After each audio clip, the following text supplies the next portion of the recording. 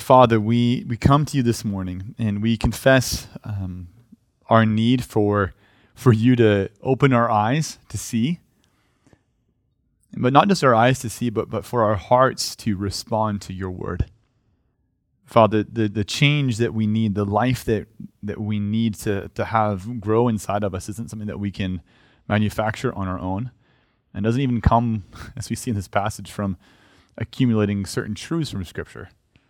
What it comes is your Holy Spirit opens our hearts to obey you and to love you because you first loved us. So would you do that this morning? Would you open our hearts to obey and love you in response to your love first for us? We ask this in Jesus' name. Amen. So we're in 1 Corinthians chapter 8 this morning, all of chapter 8. So if you're hoping for a bigger section in this series where we'd cover a whole chapter, this is the section. And as we're jumping in, as we've been doing the last several times that I've been preaching, we're just going to do a bit of kind of a summary of kind of what we've been looking at to orient us to this passage, and we'll just get into the meat and the bones, the meat and potatoes of the passage itself. So far, in 1 Corinthians, Paul, in various ways, has been applying the wisdom of the gospel to various situations that were happening for this church in Corinth, to complex questions that were going on about daily life and what was going on in their church. And we've seen bits and pieces throughout the letter of that gospel wisdom explained. In the first couple of chapters, we saw that gospel wisdom explained and applied, and we saw that it had something to do with Jesus' sacrificial love on the cross. Something that the Corinthians, the Greeks, the Romans would have despised as a weak and a foolish thing, and which Paul says, no, this is true wisdom. This is true strength. This is the only thing that brings true life into this world, the sacrificial love of God in weakness shown on the cross of Jesus. Stop boasting in your strength. Stop boasting in your wisdom. Look to the gospel. Look to what God has done in Jesus. And then in chapters 5 and 6, we saw Paul show us this gospel wisdom, and 5, 6, and 7, I should say, as it pertains to our identity. And he showed us the way that to live wisely according to the gospel as Christians, we must be people who trust all that God has made us to be, who trust all that we are as new creations in Christ, trusting our new identity in Him. And to live wisely according to the gospel as Christians, we must live then as we really are, people who are washed, people who are sanctified, people who are justified in the name of Jesus our Lord and by the Spirit of our God. And we saw in chapter 7 this beautiful way that this new identity that we have in Christ is this glorious thing that means that we don't have to change who we are in terms of our station in our lives in order to somehow please God. We don't have to do that because we have all that we need already as Christians in Him, and He's pleased with us as we are in Christ. We have a relationship with the God we were created for. We are made for Him, and in Him we are, whether we are single or married, slave or free, circumcised or uncircumcised, or carpenter or professor or doctor or lawyer or whatever it might be. And all of these things have been true. They all have to do with applying gospel wisdom to matters of daily life. But I'm wondering this morning, how would you articulate what gospel wisdom is? How would you express it concretely? If somebody next to you, you look next to you right now, and you can just sneak over a look and see who's sitting next to you. If they came to you and asked you a question, and they said, hey, this is what's going on in my life, I don't know how to handle the situation, how would you think through that situation with a clear, concrete rubric of gospel wisdom and truth? I think this is one thing that we're still grappling with and trying to understand it in the letter, but there's good news for us this morning because in 1 Corinthians 8, verses 1 to 13, this whole chapter, Paul begins to give a very concrete gospel wisdom definition for the Corinthians to use. And he does it in the situation the Corinthians are facing in this food sacrifice to idol situation. What is gospel wisdom? Paul's about to show us in some very concrete ways in this particular situation where the Corinthians were dealing with food offered to idols. So we're going to see this in 3 points. We're going to look at gospel wisdom. We're going to see what it is. We're going to look at Corinthian knowledge. I'm going to look at gospel wisdom applied. So look with me at our first point, gospel wisdom, in verses 1 to 3. Paul writes, "Now concerning food offered to idols, we know that all of us possess knowledge. This knowledge puffs up, but love builds up. If anyone imagines that he knows something, he does not yet know as he ought to know. But if anyone loves God, he is known by God." So notice first that Paul's changing the subject here in chapter 7. He says, now concerning food sacrificed to idols. And if you remember just really quick that chapters 1 to 6 had to do with Paul responding to reports that he'd heard about what was going on at Corinth. And now from chapter 7 all the way to chapter 11, he's now responding to questions that they had sent to him and that he's answering. And now here in chapter 8, the very beginning, he's starting to answer this new question, now concerning food offered to idols. But as he begins this new section about food offered to idols, he starts with a gospel principle. And it's one that we'll see him applying throughout the next several chapters and is arguably at the heart and the very center of the whole letter to 1 Corinthians. What's that principle? We'll look at how Paul begins to describe it in the second half of chapter 8, verse 1. Knowledge puffs up, but love builds up. Knowledge puffs up, but love builds up. See, Paul's talking to the Corinthians about what will lead to their life and to their flourishing. So what he's concerned about is how they will grow as the church of Jesus. How this temple that they are of the Holy Spirit can be constructed with strength, with robustness that will last for the ages. And he says, knowledge puffs up, but love builds up. He's talking about two things that have the appearance of growth, but only one that has true substance. So to think about this, I was thinking of an illustration, and this is the best illustration I could come up with. It's not a very good one, so bear with me. If you think of a bouncy castle and a castle, right? And you watch them being constructed. They both have the appearance of growth, but one of those castles will stand the test of time and can bear real weight. The other one is just inflated with a lot of air. It's really emptiness, right? You try to load that thing up and it just comes collapsing down. See, knowledge puffs up, but love builds up. Two things that have growth, one just the appearance of it and one the substance. And the problem was that the Corinthians were putting their confidence in knowledge for the growth of the church. In knowledge, and they're boasting in knowledge rather than in love. They loved knowledge. You see, before they were Christians, the Corinthians were obsessed with hearing the latest teaching that would wander through the streets of Corinth and come around. They would attend all of the talks. They'd listen to all of the podcasts. They subscribed to every podcast. All the latest and greatest. They listened to all of the bestsellers and read them and had Audible subscriptions and all those things.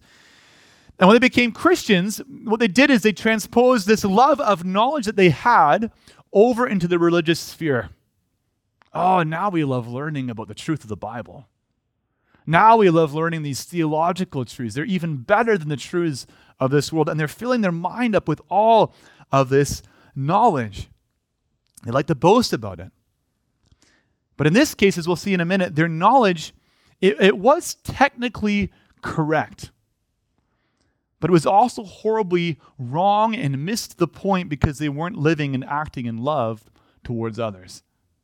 They were puffing up, but not building up. And Paul says they were even self-assured in their knowledge. They had a swagger to themselves. They're walking around confident in their knowledge. Look at verse 2. If anyone imagines that he knows something, you can just see Paul looking down. You think you know a lot. If anyone imagines that he knows something, he does not yet know as he ought to know. Back when I was at seminary, I sometimes met people that had that swagger of knowledge.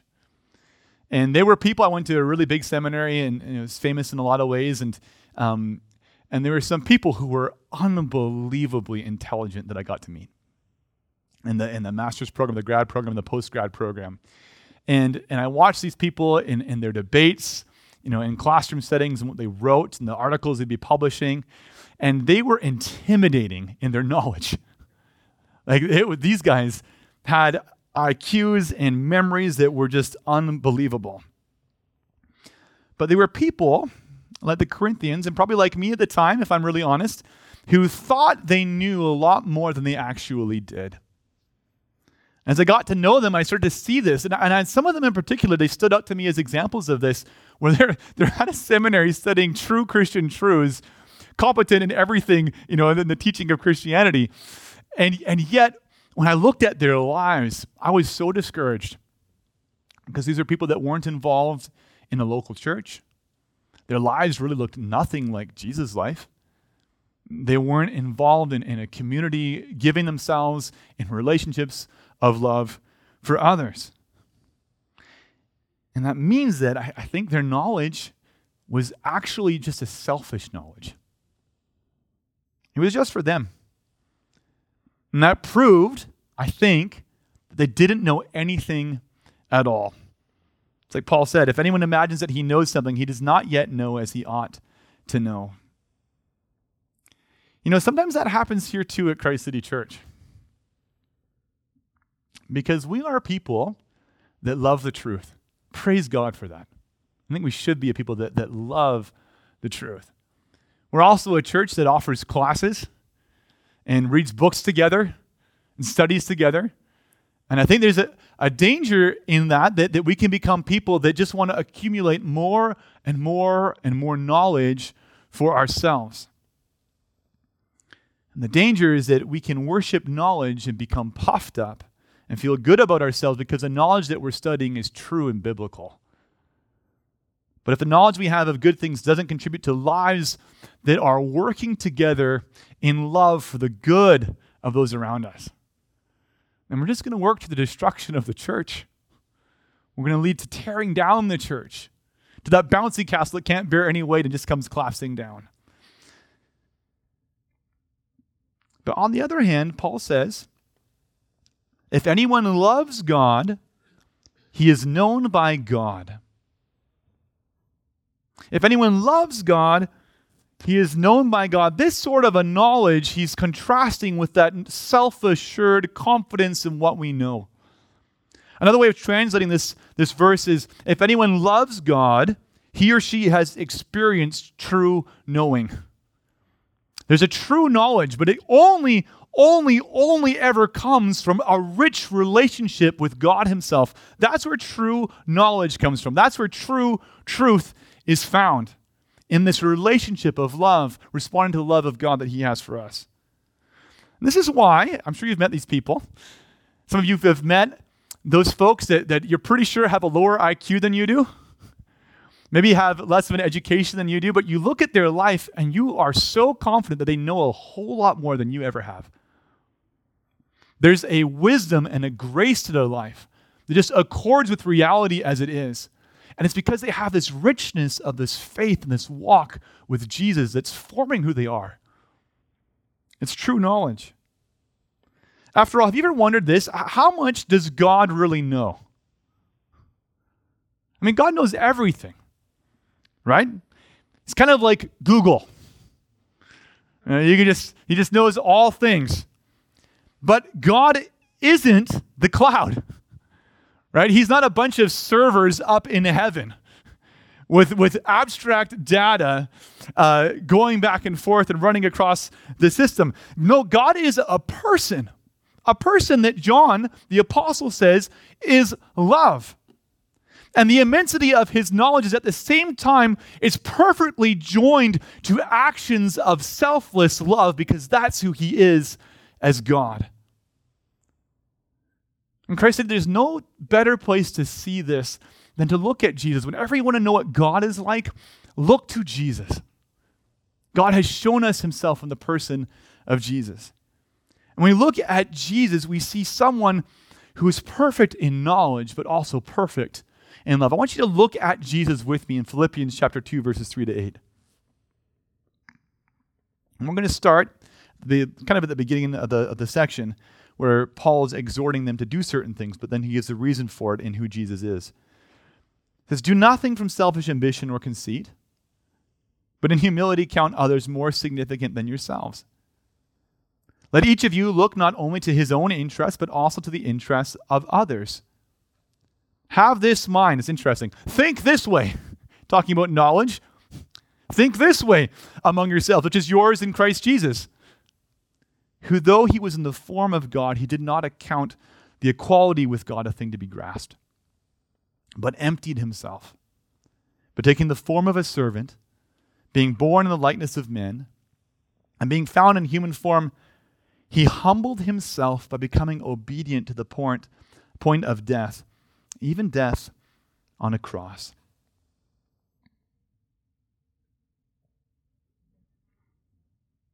How different is God's perfect knowledge from ours?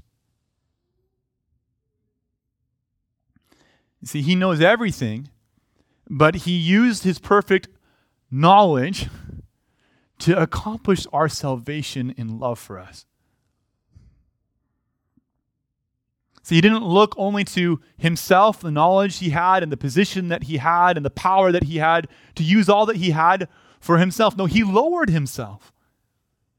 First, by being born as a human being. Second, by suffering and living this life amongst us and being a servant of all. And dying on the cross in our place and for our sins. See, Paul says in chapter 8, verse 1, that knowledge puffs up, but love builds up.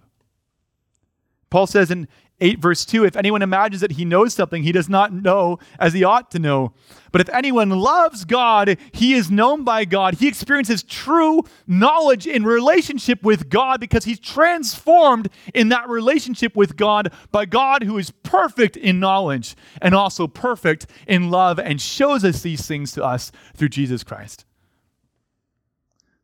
So what's the gospel principle that Paul's driving at then in this section? Well, I think it's this. The thing is that true knowledge, which the Corinthians love so much, and many of us do as well, true knowledge is only ever demonstrated and proven in acts of selfless love for others. You want to test what you know? Test it by how your life has been changed. How you live in selfless love for the good of others. Scratch the surface of your life. See what's underneath it. See, if our lives look nothing like the God who is perfect in knowledge and shows his knowledge by his love, then how much do we really know?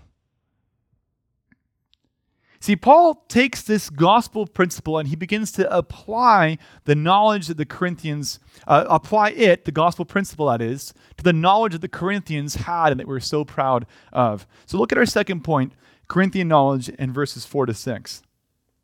Paul goes on, he says, therefore, as to the eating of food offered to idols, we know that an idol has no real existence and that there is no God but one. Praise the Lord. For although there may be so-called gods in heaven or on earth, as indeed there are many gods and many lords, yet for us there is one God, the Father, from whom are all things and for whom we exist, and one Lord, Jesus Christ, from whom are all things and through whom we exist. Isn't that beautiful? This is glorious truth. Glorious truth that maybe was recited in the Corinthian churches that they held on to and loved and cherished. But here's what was going on in Corinth, and here's why it was a problem. There's three things that we need to understand about the Corinthian context before we move on. I'm going to show you three things, and we're going to come back to this, so keep all that in your mind. First, we need to know this. Corinth, as we've been learning, was a city full of temples. And because it was full of temples, it was full of idols. And because it was full of idols, archaeologists believe that it was virtually impossible to find meat in this city that had not somehow been associated with sacrifice to idols. Right? This is just the way that it was. The meat you could buy would have been meat from the temples. The second thing we need to know is that an excavation at the temple of Asclepius is one example, just another ancient Greek god. This excavation shows that the temple had a banquet hall attached to it where feasts would have happened.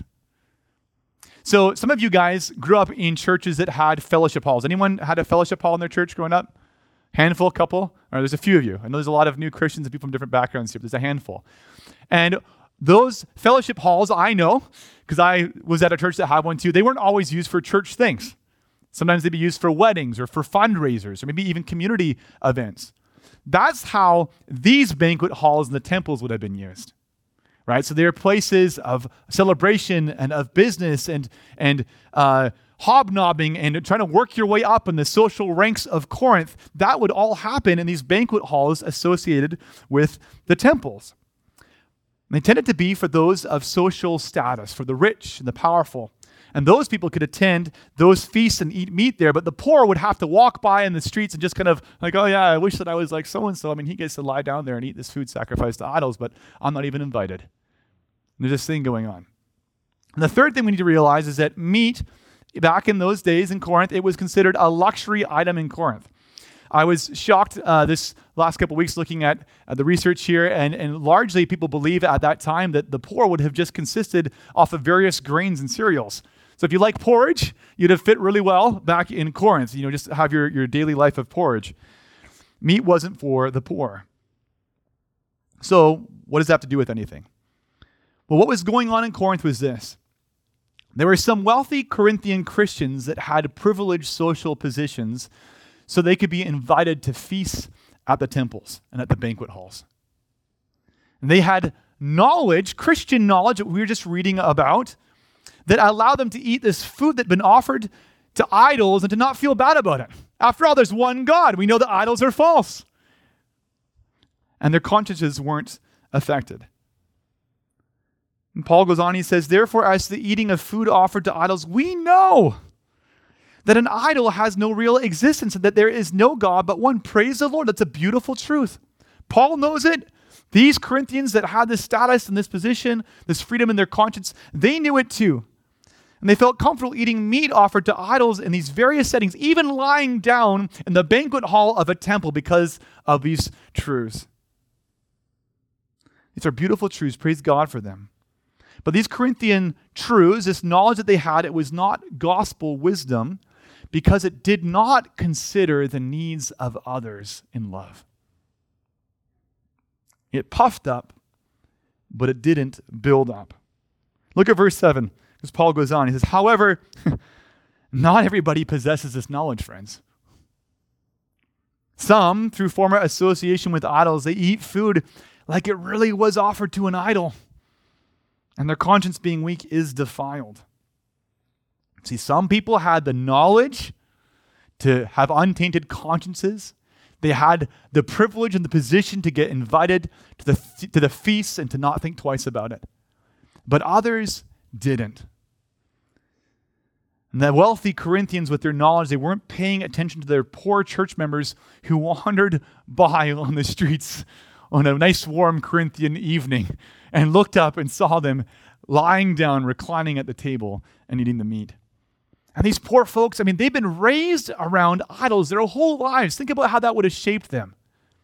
And it was difficult for them to untangle their upbringing from the reality of these beautiful gospel truths. And some of them struggle with that a bit more than others, right? And they couldn't quite get over, no, this really was sacrificed to maybe a demon or maybe a god. I know it's not the one true God, but it's a God after all, isn't it? And they wrestled with this. And if they ate food then sacrificed to an idol, they choked it down with an uneasy conscience, truly believing that it was offered to this demon or lesser god. So what are they to do? Well, Paul applies gospel wisdom to this situation. This is where we see this gospel wisdom applied. We'll see that in our third point now as we look at verses 9 to 13. Paul says, but take care that this right of yours, it's a right. They are free to do the things that they've been doing. Take care that this right of yours does not somehow become a stumbling block to the weak. For if anyone sees you who have knowledge eating in an idol's temple, Will he not be encouraged if his conscience is weak to eat food offered to idols? And so by your knowledge, this weak person is destroyed, the brother for whom Christ died. And thus, sinning against your brothers and wounding their conscience when it is weak, you sin against Christ. This is not a neutral matter. You are sinning against the Lord Jesus in the way you disregard where other people in the community are at. Therefore, if food makes my brother stumble, I will never eat meat, lest I make my brother stumble. See, because the strong Corinthians, they considered what was true, they considered what they had a right to do, but not what was loving to the brothers. Because of that, they were destroying the faith of some in the church. Look again at verses 10 to 12. For if anyone sees you who have knowledge eating in an idol's temple, reclining. You got to imagine the way that the old ancients would lie down at table. They're lying down, enjoying themselves in a temple, eating meat offered to idols. And so by your knowledge, this weak person is destroyed, the brother for whom Christ died. See, the weaker brother was destroyed because they were led away into feelings of compromise as they saw this person reclining in that way. Maybe feelings of jealousy against them. Also feelings probably of shame and confusion, and maybe back even into idol worship because of the actions of their brothers. So what does Paul say? Well, verse 13, if food makes my brother stumble, I will never eat meat. If food makes my brother stumble, I will never eat meat, lest I make my brother stumble. This is surprising. Surprising not because it's the first time we see a vegetarian in the history of the world. It's surprising because Paul has already acknowledged that idols are false. The strong are actually right about what they know. And they have a right to eat meat. And yet, even though all of that's true, a lot more is needed to live wisely according to the gospel. Knowledge puffs up, but love builds up. See, love builds up. And Christ said, when we love somebody, we're willing to consider how our actions might affect them. How might the things that I do and the ways that I am living affect my brothers and sisters here around me? To use the analogy of my marriage, I'm married. I've become one with my wife. And if I pretend that I'm just my own and live however I want, it has terrible consequences for my wife as I leave her alone with the kids all day and just ski endlessly at Whistler. It'd be glorious. But my actions have a direct reflection and effect on her. And here at Christ City Church, it's the same. It's the same. Because the union of marriage is the illustration that's used for our union corporately with Jesus Christ. Paul says in Ephesians chapter 4, verse 25, that we here are members even of one another. And later in 1 Corinthians chapter 12, he'll talk about how we're the one body of Jesus. Not that we're all individual bodies of Jesus, but the one body of Jesus. And some are a hand and others are a foot, and here's an eye over here. And he goes on with the illustration in this way. We are members of one another. We are one body. And that means if you're a Christian, you can't just think about yourself. It means that if you are a Christian, you are no longer just an individual. It means that if you are a Christian, there's something happening in your culture that's teaching you to believe that you are just on your own, that you live for yourself, that has nothing to do with who you are in Jesus. Because you are part of a corporate reality, the one body of Jesus Christ. So how you live matters. How you live deeply affects everybody in this church. And gospel wisdom joyfully gives up rights and freedoms and possessions and time and energy in order to build up others. That's what gospel wisdom does. I want to spend the next little while just being real practical with this. There's a lot of things that we can talk about, just practical applications. Let's do that now. I think that the first very clear application is probably COVID. Right? We're kind of drawing maybe to an end in some ways or to a new stage, but that maybe makes the point even the more clear.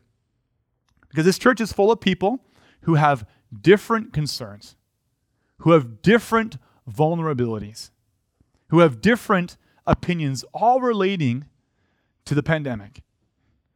But if we only look to our own needs, we're going to tear down the church of Jesus. We're going to sin against Jesus in our disregard for one another. So even if you have a freedom or a right to do something, Paul says that we must consider not just the truthfulness of that position. Right? After all, the Corinthians who were strong, they were right.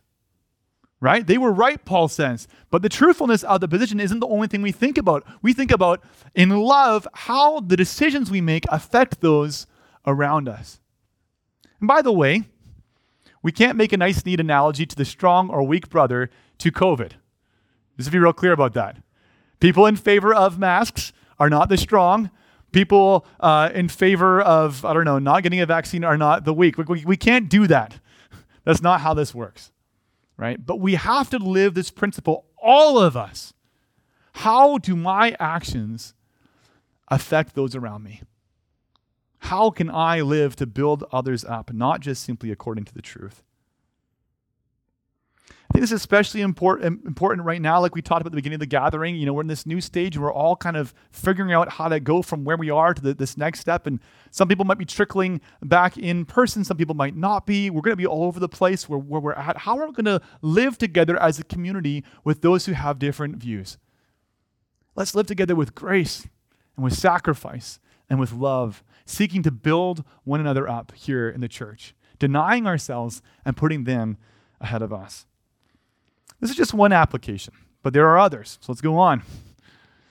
Some of us feel strong in the knowledge that as Christians, I'm called to freedom. I have a freedom. I have a freedom to listen to certain music, to watch certain movies, to drink alcohol, to go to certain places. But other Christians, maybe from different cultural backgrounds, different perspectives, they don't share your opinions about those freedoms. So how will you live in relationship with those who might be troubled in their consciences by your practice of your freedoms? Will you be careful to give up your right in order to serve a brother or a sister in love? Knowledge puffs up, but love builds up. There's a cultural angle to this. As you may have noticed, Christ City Church in Kitsilano is getting a little bit more diverse as the time goes on. Some of us have different cultural perspectives on things as well. So how do we live conscious and careful to pay attention to where one another are at? Another example might be one's political convictions. We have a wide variety of political convictions in this church. And I would venture to say that some of them are closer to biblical truth than others. Right? Mine are the closest to biblical truth, just so we're clear. But when it comes to daily life at a church like Christ City Kitsilano, where there is a great diversity of political opinions, how do we live then in relationship with those who might actually have their consciences troubled by my political conviction? Right? Am I going to insist on the debate? We're going to hash this out right now, and I'm going to show you why I'm right. Or are we willing to step back and take a deep breath and realize, man, we are one in Jesus Christ? Will you give opportunity in the discussion to focus on the things that unite us as Christians? There is one God over all. Jesus is the King of Kings. He's returning. We are part of His kingdom. Those things all come first, even before the political opinions that I might have. Or if we come at this from a different angle, and we could talk about it this way. See, scholars writing on 1 Corinthians 8, and I've already alluded to this, they think Paul may also have been concerned about weaker and stronger, not merely in terms of conscience, but in terms of vulnerability and social position. Some had means and some didn't. Some were strong because of what they had. Some were weak because of what they did not have. So what gospel wisdom could we apply then from that to ourselves? Well, I think in our church, it might look like this. At Christ City Church, some here have strong social positions. Some have strong financial positions. Some people have friends and family in spades. I'm very blessed. Some are lonely. Some are poor. Some have lots of recreational opportunities and some have none. There's a diversity of people here at the church. So how might we live then in gospel wisdom that's characterized by selfless love in each of those situations? How do you live using all that you've been given? It's a gift that you've received from the Lord. It's a blessing that you've been given. How do you use that to turn that outwards and to seek to bless those around you?